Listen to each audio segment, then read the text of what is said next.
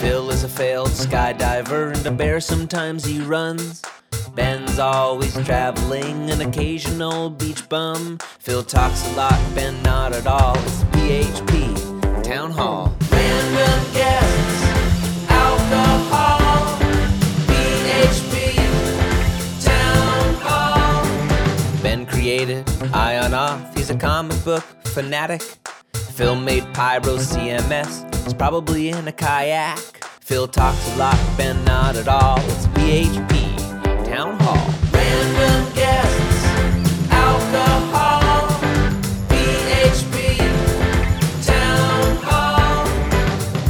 So hello everybody, welcome to episode 33 of PHP Town Hall. We're currently recording on November 19th, so you'll probably get this by December.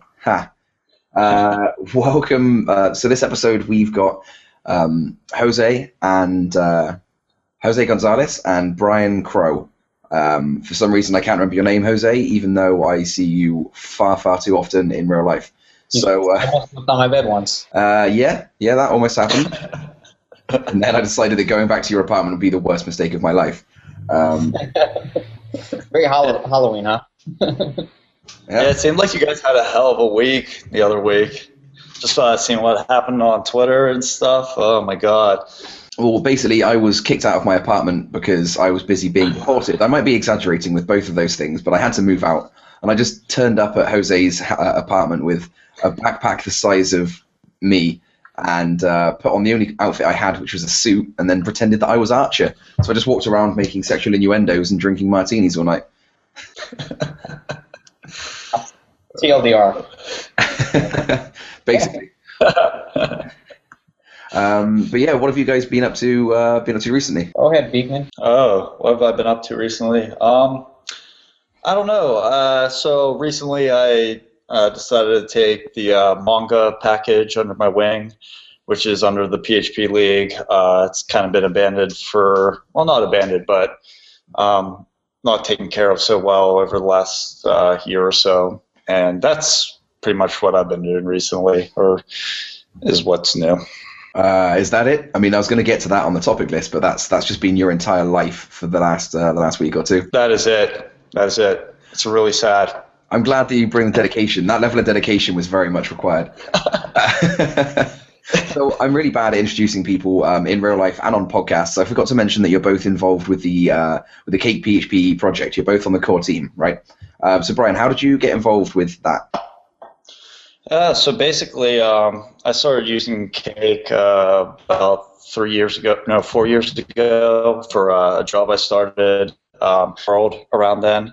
And yeah, ever since then, I kind of got more and more fascinated with it. And I started out with basic things as I was going over the documentation and whatnot, things that weren't necessarily clear, or even things as simple as typos. I would go ahead and fix those, or reword things that made a little bit more sense, because obviously whenever an open source project operates at an international level, you have a lot of people writing English from various degrees of knowledge of English, I guess. Writing. Yeah, that's basically how I got started. Just like clarifying things, and slowly just kind of a snowball effect. I got more and more involved. Went to my first Cake Fest conference back in actually too that long, and I just felt like I got a really warm welcome from the community, and I really appreciated that, and ever since I've been helping out where I can. So so how long have you been involved? So I got write access to the documentation repository back in January. So you're a newbie. You're a newbie. Yeah, total noob, man. So I got write access to the documentation repository. back in January. I think it was like January 2nd. Woke up with a massive hangover from New Year's Eve, and I was like, oh, what the hell is this? So that was interesting. They've roped me in. What the hell did I agree to? Yeah, exactly. And then basically 2 months later, I was invited into, our little IRC channel or whatever. And then actually Jose here was like, what the hell is Brian doing here? There was no official vote for him being around here. So that kind of facilitated that. So Nice. And Jose, how are you involved? You've been around for a damn long time, right? Yeah, so been like probably 6 or 7 years since I started using Cake originally. And the only reason I used it was because I was looking around for frameworks that would help me be a good developer. So at the time, I barely knew any PHP, but I knew I needed to know a framework. So I looked at Symfony, and the tutorial was way too long. It said it took 28 days, and I didn't have time for that. hey, no one got time for that. The Rails tutorial is 25 minutes, so that must make it better, right? Well, Rails, that's the funny thing. I had a Mac, and Rails didn't work on my Mac. So then I was like, well, Ruby's out. That's literally what happened. Cake was the only one that actually worked on my Mac, and so I was like, all right, this is cool. This is awesome. It works. And after like 2 or 3 years, I got heavily involved in just general open source stuff, open source a lot of things, started contributing a little bit to documentation. They 3 years ago gave me write access to the core framework, and up until maybe 2 months ago, my 5 commits were 1 commit removing a feature, and then 5 commits trying to fix tests. Well played. Yeah, so that's how I've been involved. I do a lot of community support stuff.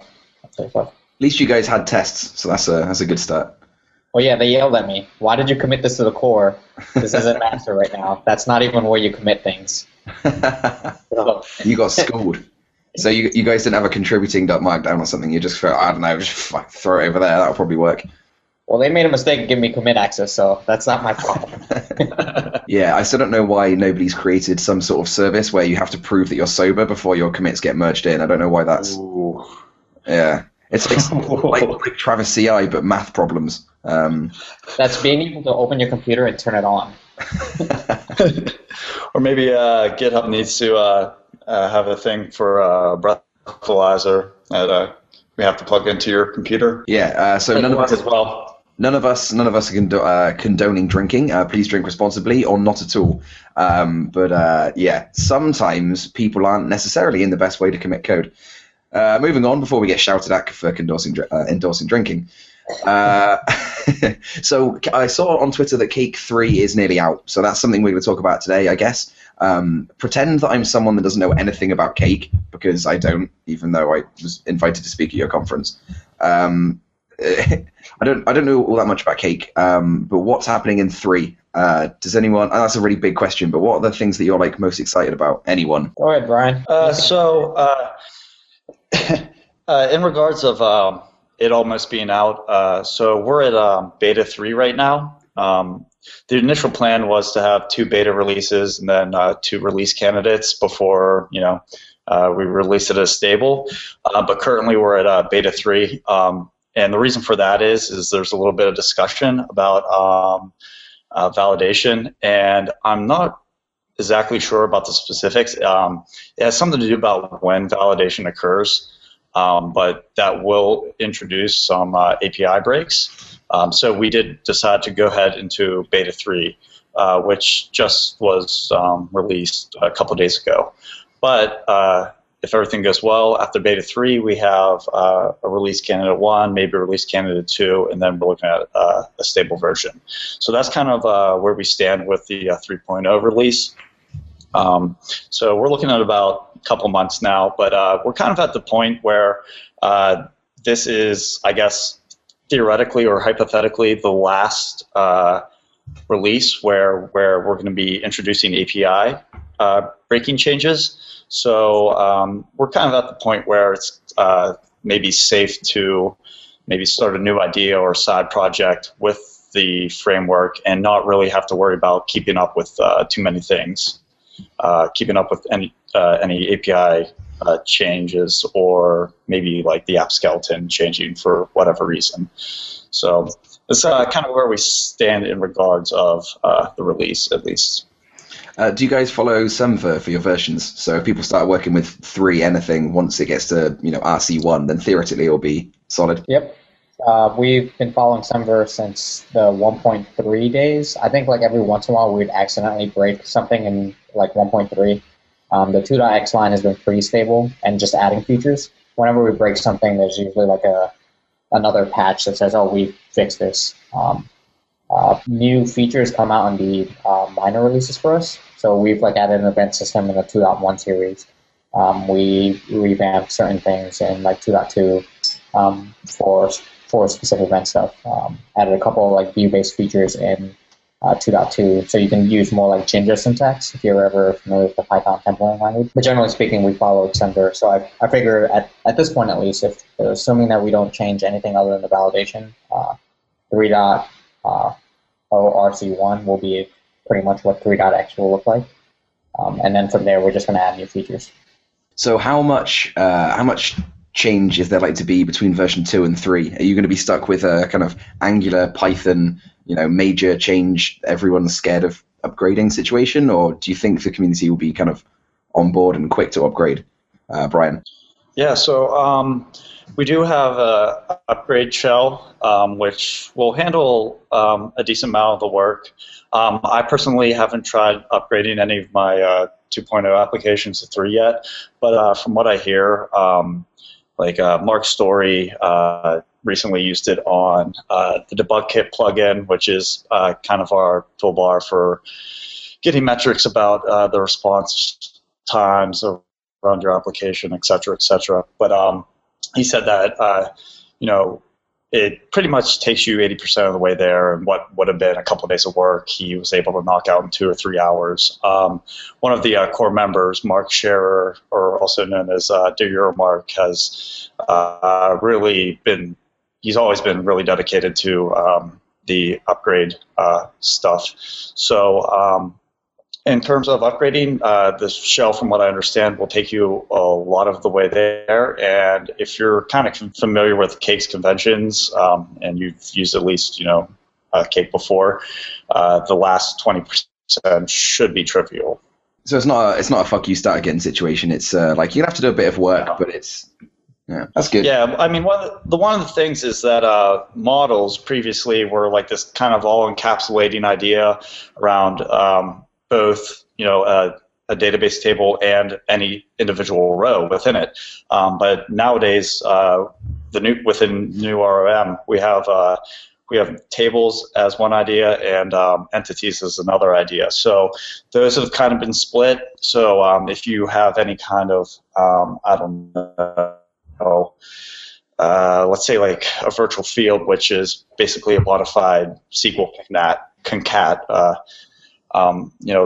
Things like that won't necessarily translate right out the box, but things like setting up associations and whatnot will be a little bit easier in that regard. That's cool.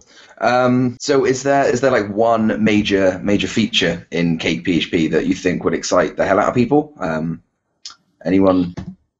One thing I do like that I've sort of been prototyping before was the ability to use Cake PHP as a micro framework. I always laugh at every single framework that's like, oh yeah, we can do micro frameworks too, it's awesome. Just like replace all these like 10 different classes or strip out everything in our routing layer or whatever. And so I prototyped that in the 2.x series, and it should be fairly trivial to do that. The same thing in 3.x, where you just pass on a callable. Not that anyone should ever write their application like that, and not that anyone should ever tell anyone to write their application like that, but it's at least an easier way for us to kill benchmarks, where Cake PHP just like taking 3x as long as Slim, for instance. So when you say it can be a microservice or a micro framework, you're saying that you can just have callbacks in the routing layer instead of sending them off to a controller class, or what do you mean? Yeah, that's correct. So for instance, most larger frameworks have a controller layer, a model layer, a view layer, and once you render your response, that goes through the view, whatever. But sometimes all you need to do is respond with JSON, and you can just use JSON and code. And you don't necessarily need to instantiate an entire controller stack or whatever. So rather than doing all of that stuff, just doing it in the routes for stuff like health checks, for instance, is pretty useful. Sweet. Can you do other things like rip out? So I'll start again. Something I was doing with Rails. I'm currently working with Rails a lot, which, don't judge me, wasn't my choice. We're working with one of the core contributors for Rails, so that choice was made kind of before I got there. But whatever, working with Rails, and we're building an API. And one of the things that I actually found pretty cool about Rails that I didn't realize you could do is that you can just rip out all these middlewares. So things like sessions and cookies and view systems and everything. You just comment out one line of code for each one of those middlewares, and then there's just nothing, no session or cookie management stuff runs at all. Can you disable things like that in Cake to make it quicker to run if you don't need those features? So I know you can disable all of the middleware that we have. Even in the current version. One of the things that you couldn't previously really hack around was the fact that you need to return a response object from like some other middleware or whatever. But you should be able to do that with the new routing system. And all the other stuff is just sort of either attached to the controller or attached to the model. So if you don't use it, it shouldn't be instantiated. So if you're simply like echoing out your response and then exiting in your controller, it will never actually get to your view layer. That's not something that a developer needs to worry about. Sweet. So I reckon we should move on to a new section called Let's Judge RFCs. That was just come up with it there, so it's not a great name for the section. I will improve it, but we should call them like, I don't know, keep it or bin it or something. Remove PHP 4 constructors. This, I'm going to assume, is a bin it from everybody. If you have a class called filter and a function called filter, then in PHP 4 style, that would be a constructor, and it currently still kind of works. So ripping that out, I'm assuming everyone would agree, would be a good thing? Pretty good idea, I think. We haven't supported PHP 4 constructors in a while in the framework. And when I started using PHP, I was honestly confused as to why PHP had two different constructors, and I didn't know which one to use in which situation. So I was like, all right, well, I'll just use underscore construct. It seems to work. Yeah, I was using PHP 4 when I started. I think I started on like 4.3.2 or something. And I remember the old way of doing it, and then I ran into that problem a couple of times when I just happened to end up calling the method the same name as the class, and I didn't really want it to be the constructor. I just kind of forgot that would happen. You can probably argue that was incredibly bad design decisions to have a class with a filter, have a class with a method as the same name, but I was 15, so shut up. I am pretty glad they're gone. Oh, they're kind of gone, but they still also kind of work. So yeah, getting rid of those would be a big win, I think. I didn't know they were actually a thing still. Like, why would anyone? I thought they ripped them out in PHP 5. I think it throws an E strict right now. I haven't read this particularly closely, but there's currently an RFC to remove them, so I have to assume. Hang on. No, it doesn't raise anything right now. PHP 5 preserved the ability to use PHP 4 style constructors in some cases. The strangeness of when the constructor is and isn't used increases the mental model for programmers. Hang about. Oh, okay. So if it's a class in the global namespace, in the global space, then it will use old style. If it's in a namespace, then it won't. That's a fun one. If you have a constructor, if you have underscore construct, then it obviously won't use the other one as a constructor. But if you define, if you have a PHP 4 style constructor, and then you have a PHP 5 style constructor defined afterwards, so like lower down in the class, then it will raise an E strict. Oh my god. That's a lot of different things. So the RFC proposes there's two changes. So PHP 5.7 should show an E deprecated whenever they notice a PHP 4 style constructor.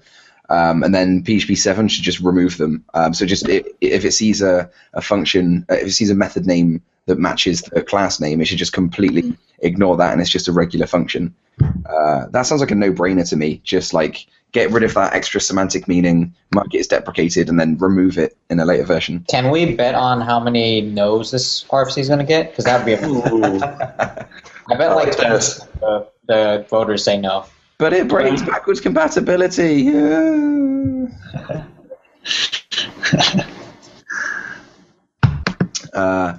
So I'm gonna say that that's gonna go in because I want it to go in, but I have no idea. If it'll actually make it past or not. Maybe this section should become like a betting situation where we bet whether they're going to go in or not, and then by the time the next podcast comes around, we can tally up the scores and see who won. That would all be great things for me to think about while I'm not on air, so that we can actually make this look like it's vaguely been researched ever. Anyway, next RFC. I believe this one's been withdrawn, so this one doesn't really you don't get to bet on this. Did you see the one about read-only properties? I have not. The proposal pretty much was you can add a read-only property, so public, read-only, whatever. It allows the cannot talk today. It's currently midnight, so I'm a little bit knackered. It allows the property to be read from the normal scope of its visibility. So a public read-only property is readable from the public scope. Yeah, so you can just read it and you can't change it, which to me, it kind of seems like you should just define a getter and not define a setter. Like, I don't know if we need this. What do you lot think? You got the RFC here? Yeah, let's see it. Which one's this?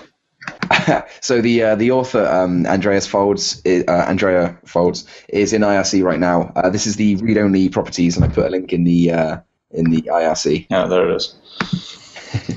Sorry, I thought I put a link out to most of these. I mean, so I suppose my answer of like, well, you just define a get method and not define a set method. That kind of assumes that everyone's using accessors and setters for all of their properties, right? Like we have these public properties, but everyone frowns on them. Like you should never use a public property for anything, you know?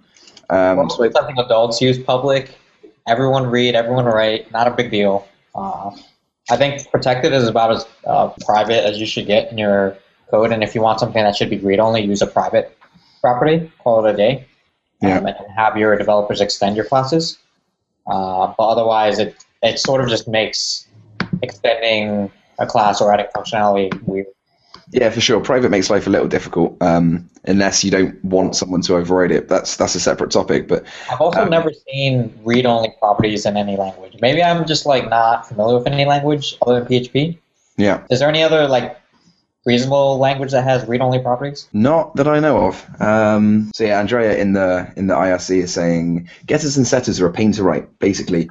But I don't want something as complex as that old rejected properties proposal. Oh yeah, so the whole getters and setters proposal kind of came and went, and it was really, really complex. And so yeah, you could like define properties and then define getters and setters on those properties. So not just making an actual method called getFoo. It would be like a proper syntactical thing where you define a get or set on that property. It was pretty complex, and it was kind of voted out. So I think Andrea was just trying to find an alternative to that, but it seems like the read-only approach didn't go ahead. I mean, another thing is that if you're making a public read-only property, then maybe just make it constant. I suppose that's what I was thinking as well. that would assume that you know what the value is going to be when the class is initiated. So I guess if you want to have a property and then define it and then put that value into the read-only, that's also a bit weird. So I guess it ignores read-only within the class, but then outside they can read it. Seems a bit odd. Well, maybe we just don't know what we're talking about. That seems incredibly likely. So on to the next one. We were talking about this one already, so it won't be quite such a wait while we all frantically read it. The default constructors. Brian, have you seen this one? I know Jose has. I just opened that right before we started, but I didn't get a good chance to read over it. Why don't we break this down, huh? I like this section. It should be called like "Watch as 3 developers desperately try to read an RFC and form an opinion based on not very much information." It's a bit of a mouthful for the. You'll never guess what happened next. Never guess what happened next. They talked out of their ass. Programmers hate this. So let's all just open up the Rust documentation, then talk about Rust for half an hour. Oh, crap. Not again. I like this. I've seen this sort of thing come up a lot of times. So default constructors is all about, when you have a constructor and then you list out your constructor dependencies and then you assign those to properties with the same name. So you have to go through, and the example here is, cow is a class. It has protected owner, and so you have to make a constructor that accepts owner and pass the owner variable into the owner property, and then that's done. I've seen a lot of people try to simplify the constructor thing. because they get bored of having to write properties and then define those same, passing them through. I'm a little bit scared of trying to bypass that, because it kind of assumes that constructors always work in the same way, and that like the way that you happen to be using them, which is a very common way of, here are all the dependencies, I'm going to shove those into properties now. It kind of assumes that that's always the way that everyone does everything, and it's a little bit auto-magical, I think, to try and automatically create a default constructor that will just accept values and shove them into properties, So I read it and I was like, all right, fine, this seemed like a good idea. Having the developer just say, oh, when I upgrade a package, the constructor, if I had called it before, will always just work. I don't know if you can call like a parent like another method, which would be the logical extension of this. But assuming that that's not a problem, when I upgrade a package and I just want it to work automatically, if my tests already don't catch the fail from the constructor not being called, then this is not going to help at all. Like, if anything, it's just going to have the developer think, oh, my tests are going to pass, or I don't need tests for this, it's just going to work. And they'll upgrade a package. The constructor will be magically called because now it exists, and their code will break in production. So I don't necessarily see this as a great idea. Oh. Because of that. Yeah. Yeah, I think I actually misread what this RFC was about, which proves that this section is no good. It does remind me a lot of another. It does remind me a lot of another RFC that I think the same author put in a while ago. So ignore everything that I just said about it. Yeah, I know what you mean. When you try to call parent construct and there isn't one, then it falls on its ass. So you're gonna have to go and put an empty one. So what's the downside to that, Jose? So like the example here is that if you have like a cow class and it has a constructor that does some stuff and it extends animal class does not have a constructor, and your code works fine.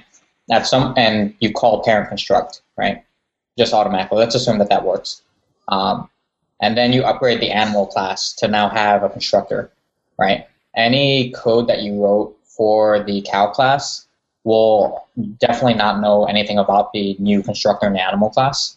And so if this is a package that you're upgrading from and it's like a minor release or a patch release, I can definitely see this being a problem where like a major package adds a constructor somewhere and every single like subclass of that in like other packages just breaks because they're just like, oh, okay, I can upgrade a minor release or a patch release. Not a big deal. They won't break that. And this can be one of those like BC changes that people would introduce, not assuming that it'll break something, and then break a lot of things.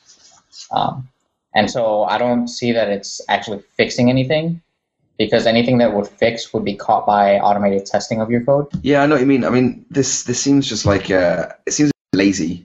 I want to be able to call parent construct, and whether that method exists or not, I want it to not error. Maybe you just shouldn't call it if it's not there. Yeah, I mean, it's for when you upgrade a package or you refactor a parent class, and then you wanted to, before you called it and you didn't have to worry about whether it existed, and now you call it and now it exists. So now your class is going to change its functionality, and you probably won't notice. I don't know, I think it's a bad idea. Well, it's still in draft, so what's really funny is whenever I see a promising RFC, I'm always like, come on, guys, this is the time when you vote for the awesome thing. This is, for once, just let's have this awesome feature. And then whenever I see an RFC that I'm not particularly excited in, I always think to myself, wow, those fuckers always block everything anyway, so it's fine. It's a little bit selective hope there. We'll see how it goes. I also didn't know that like if you called a method in the constructor of a class and that class didn't have a constructor, that method wouldn't be called. So they have an example here where if you have function bar and you pass it into class foo doesn't have a constructor, bar doesn't get called. I wouldn't have thought that at all. Yeah, that's fun. That doesn't sound great. I really hope someone's not depending on that as like a feature in the language, because that just seems horrible. Yeah, I don't want that. So it turns out I've been really out of the loop, I think, because I've been looking through this RFC page today, and PHP 5.7 is now being listed as a thing. So I turned off my internals mailing list like emails a while ago because I just couldn't, even with those people. I just got really fed up of trying to read that stuff. But they were still talking when I was last paying attention. There was still some discussion about whether PHP 5.6 was going to be the last in the 5 branch, or whether 5.7 was going to be a thing. But it looks like they've started to, start lining up functionality for the PHP 5.7 branch. So it looks like that's actually going to happen. Andrea in IRC, if you could let us know what the answer to that is, that would be great. But 5.6 has got some pretty cool functionality in there right now, and 7 has a whole bunch of awesome stuff. Have you seen the null coalesce operator? Anyone got any opinions on that? Which was that? Question mark colon or something? Or no, it's basically usually it's just or in other languages. So in Ruby, it's foo equals bar or 0. It's like a default value. We kind of have had it in PHP, but the short ternary is a bit shit. So if you do like get, or the example they have here is username equals get user question mark nobody. So if you try using a short ternary, then it will just try to like grab the value, and then if it's like an index in an array, then it will just go error, this thing doesn't exist. Whereas the coalesce operator will actually do more like an isset. If that makes any sense? Doesn't make any sense. I've never used anything like that in any other language. It just seems like it just looks bad to read. Yeah, I mean, I know. Like I said, every other language uses or. So in Ruby, you just do, I don't like that either. That just looks stupid. What? Because when you're like reading it, and you're like, okay, fine. Variable equals this or this. It's like, well, Yeah. What do you mean or? It's either that or you have some other like. What do you mean or? Right. What would you like to drink? I'll have wine or beer. Like, yeah, all right. So, In this one, like, what does with being missing in the array mean, right? They have an example, with equals image data with coalesce 100, right? That like an is set or an array key exists. yeah, well, it does say is set. So if it's null, then it will. So not any falsy value will work basically. So it's not going to freak out on a 0 or freak out on a false. It's only going to be like missing or null. It's gonna complain basically. I'm going to forget that. My code is going to be very bad on this. Oh, let me just put a null in here. It'll work. It'll be fine. Yeah, maybe not ideal. So not a fan of the coalesce. Let's just drop PHP and start using Python. I think that's a good idea. Yeah. I've been using Go recently, and it's like incredibly limited in its syntax, and therefore quite forceful in what you have to do. So if you want, you can't even do ternary. There's no short ternary. There's no ternary at all. It's I'm going to grab this value from like a get parameter, and then if this equals empty string, then I guess set the value, and you have to write out the full if thing. And if you have like if this, try this, if it's still not a value, you have to keep on chaining up your if statements, and you have like 10 lines of code for that shit. So I guess not every language needs it, because Go works perfectly fine without these things. But I mean, I quite like the fact that PHP is getting some syntactic sugar. We've been pretty low on sugar for a while, and now we're getting some nice things. I kind of like it. I'd be happier if we had like monkey patching of the language. Let's do that. No. Yeah. No. Then we can define our own operators. It'll be great. We can define this in a userland code. You can't trust these people. They'll do anything. They'll do madness. No, the Rails people seem to do just fine. Don't you remember active support? That thing was great. I It's just monkey patch string. I remember seeing lots of articles from various communities about monkey patching where swearing is 95% of the article. It doesn't seem to be a good idea. Have you seen this object key RFC? No. What's this? So you can basically the RFC is that you can use objects as hash keys or like or array keys. So if you have an associative array, and let's say you have an object like a record in your database, and you want to use that as the key value, and then like something else as the value, then you can do that as long as the object has a hash method. Oh, I think I saw about that. Yeah, so you can pass in an object instead of just a string or a number. Yeah, I'm not sure. Anyone got a use case for when you'd ever need that or want that? So I definitely used this recently in Python because you can define an __ hash method for an object, and as long as it's hashable, which that's what it means, then you can use it as a value in the dictionary. It was useful for getting a string representation of an object in which there were multiple entities in there, and I needed them to be a set. And it was otherwise impossible to get a set of objects because they weren't hashable. I don't know. So you can look at it by saying like I have an organization, right, in my database, and I'm adding a bunch of users to the organization, you don't want like the same user added 3 times to that organization. It's just one time, right? Yep. So that means you want to be able to hash that user in some way, right? Mm-hmm. In a database, it's pretty easy. It's an ID. But if you have a record in if you have an object in any programming language, then you can't just hash it because it doesn't have a hash value, at least in PHP. So you can't put it in like a set, Right. Which we don't have in PHP really, but it's pretty useful when you do have that feature. Yeah, that makes perfect sense. I did that in Go yesterday, actually. I was importing a vehicle list, and I wanted to make a hash of the CSV string just to make sure I didn't have multiple of the exact same thing in Elasticsearch. So I guess you just build up an array and keep on shoving them in there instead of looking for an ID number, which you might not have. Then you can just shove the entire object in, and it will just do that, right? Yeah. Sweet. That makes perfect sense. I need you guys to explain things like I'm 5 today, it seems. I'm not totally sure. I think I might still be jet lagged. That's my excuse, and I'm going with it. When did you fly in? I've been back in the UK since Thursday, so nearly a week. But I spent... Lagged or drunk? Well, I have also been drinking for most of the day. That's not the point. No, I basically spent like a week being up at 5 a.m. I went to PHP Argentina, which is fucking awesome. But I went to do some consulting in Uruguay and had to get up at 5 a.m. for a ferry after spending the entire day drinking on a farm. So that was hard. And every single day since then, I've been awake at 5 a.m. to go to the visa office, go and do this, go and do that. I'm just dying on my feet, man. The visa drama continues. Oh, my God. The visa drama is nearly done. I'm sat here waiting for my passport to come back to me, and as soon as I got my passport, I'm back in America. And until they fire me, I've got a visa for a really long time. Do they give you a box like they did last time with all the visa paperwork? Yeah, dude, the box was about that big. You saw me carrying it. That was the box I had to bring. They didn't look at any of that. I'm carrying around like a million slaughtered trees in this box. It's insane. I carry it around on it takes up, my traveler's backpack is like this big. It's fucking huge. And my box of visa papers takes up most of my bag, to the point where I have to go to Argentina and London, which are 2 slightly different weather systems, and I haven't got any space for any clothes because I've just got this fucking massive visa.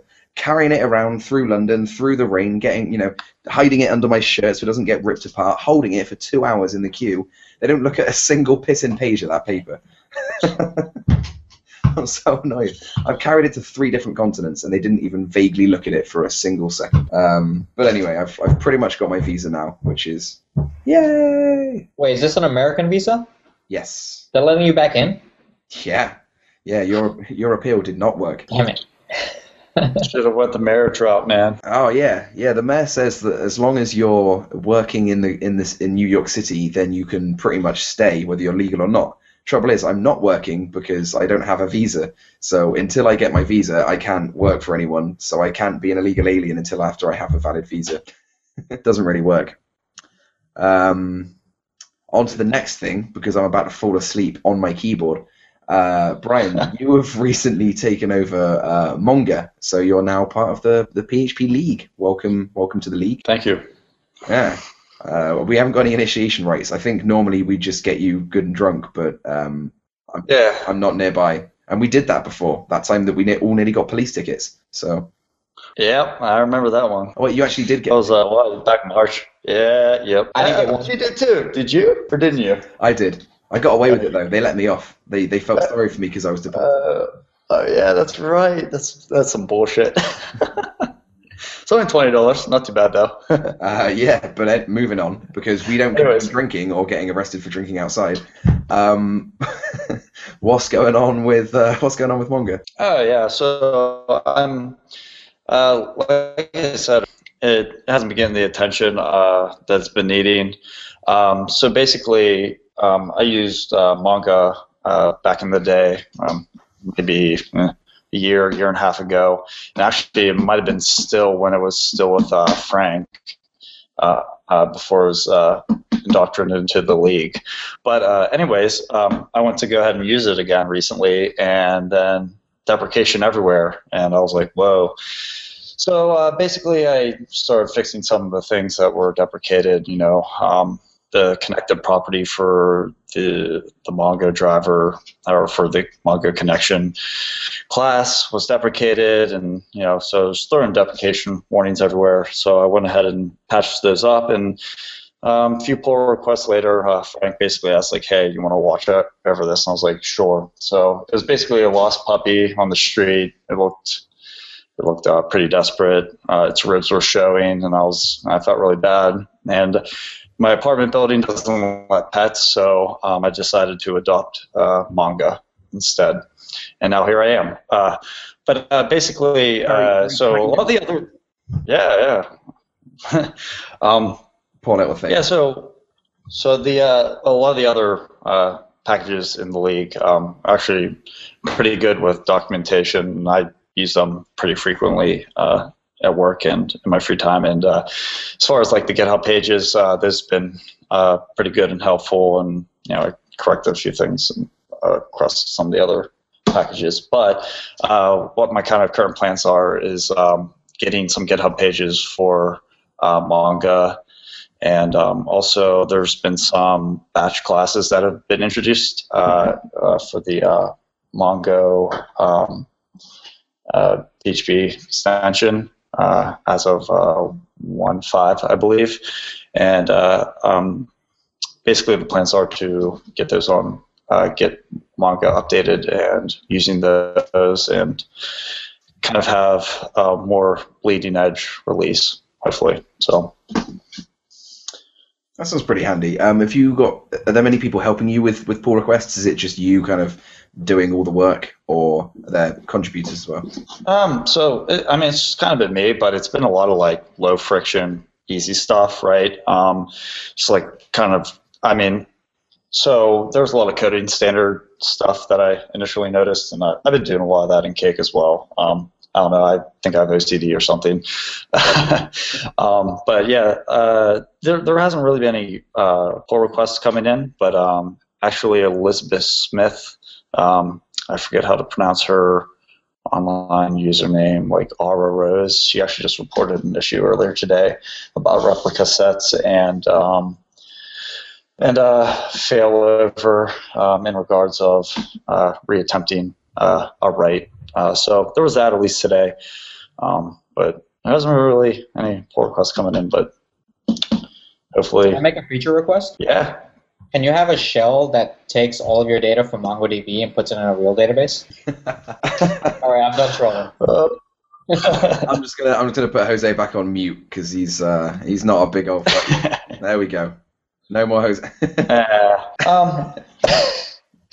So, in response to Jose, hey man, I'm totally on board with you with that.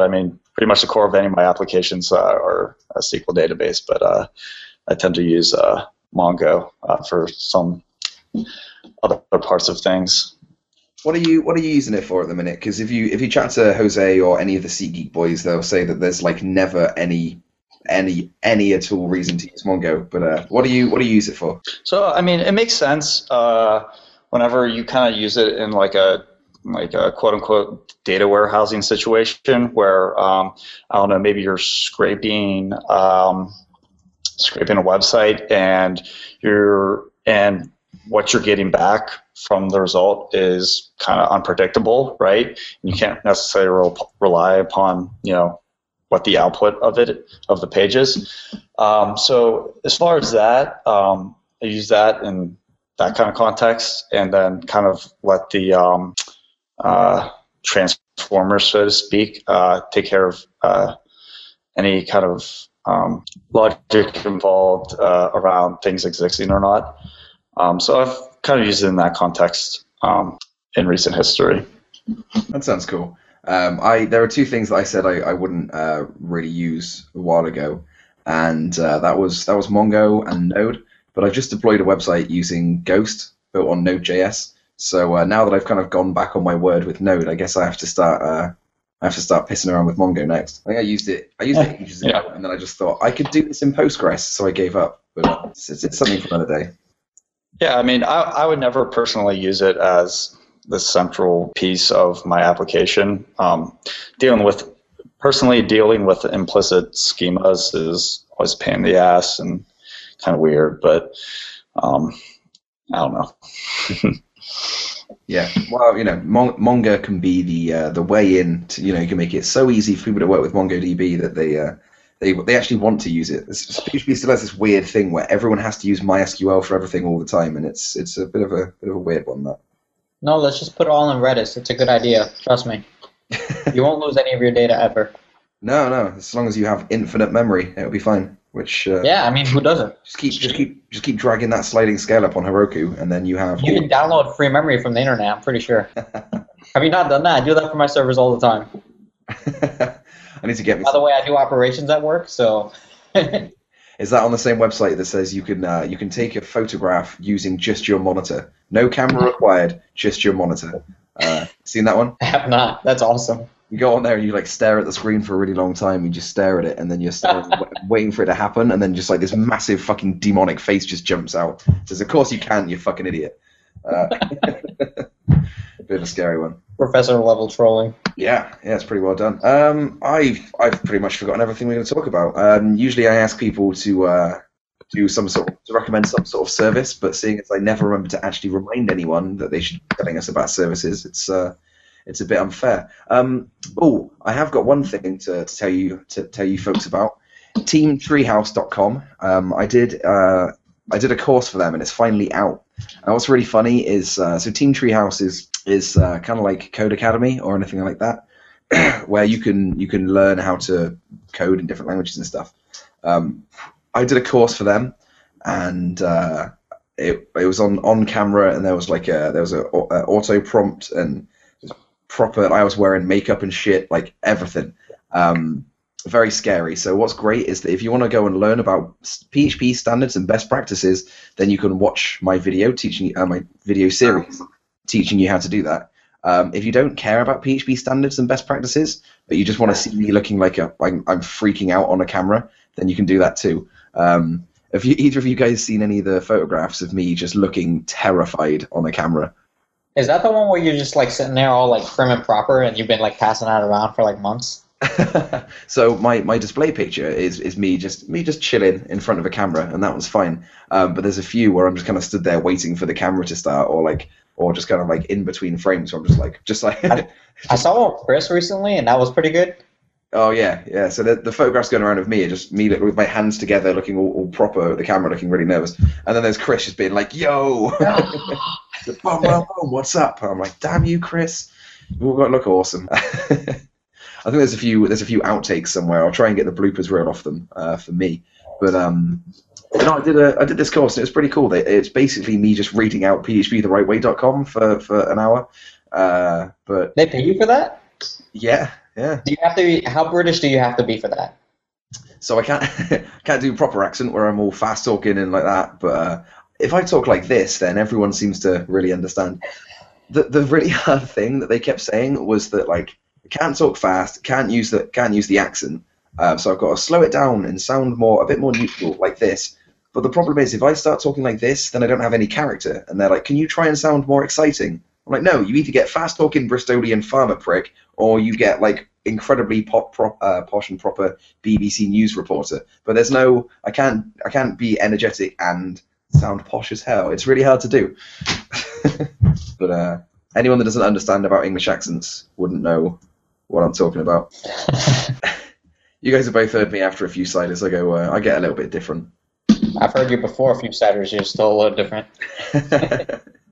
Yeah, excellent. But so check out the teamtreehouse.com library called Standards and Best Practices. There's a coupon code that you can use when you register, which is all caps Phil Sturgeon 50, and that will get you 50% off the first month, I think.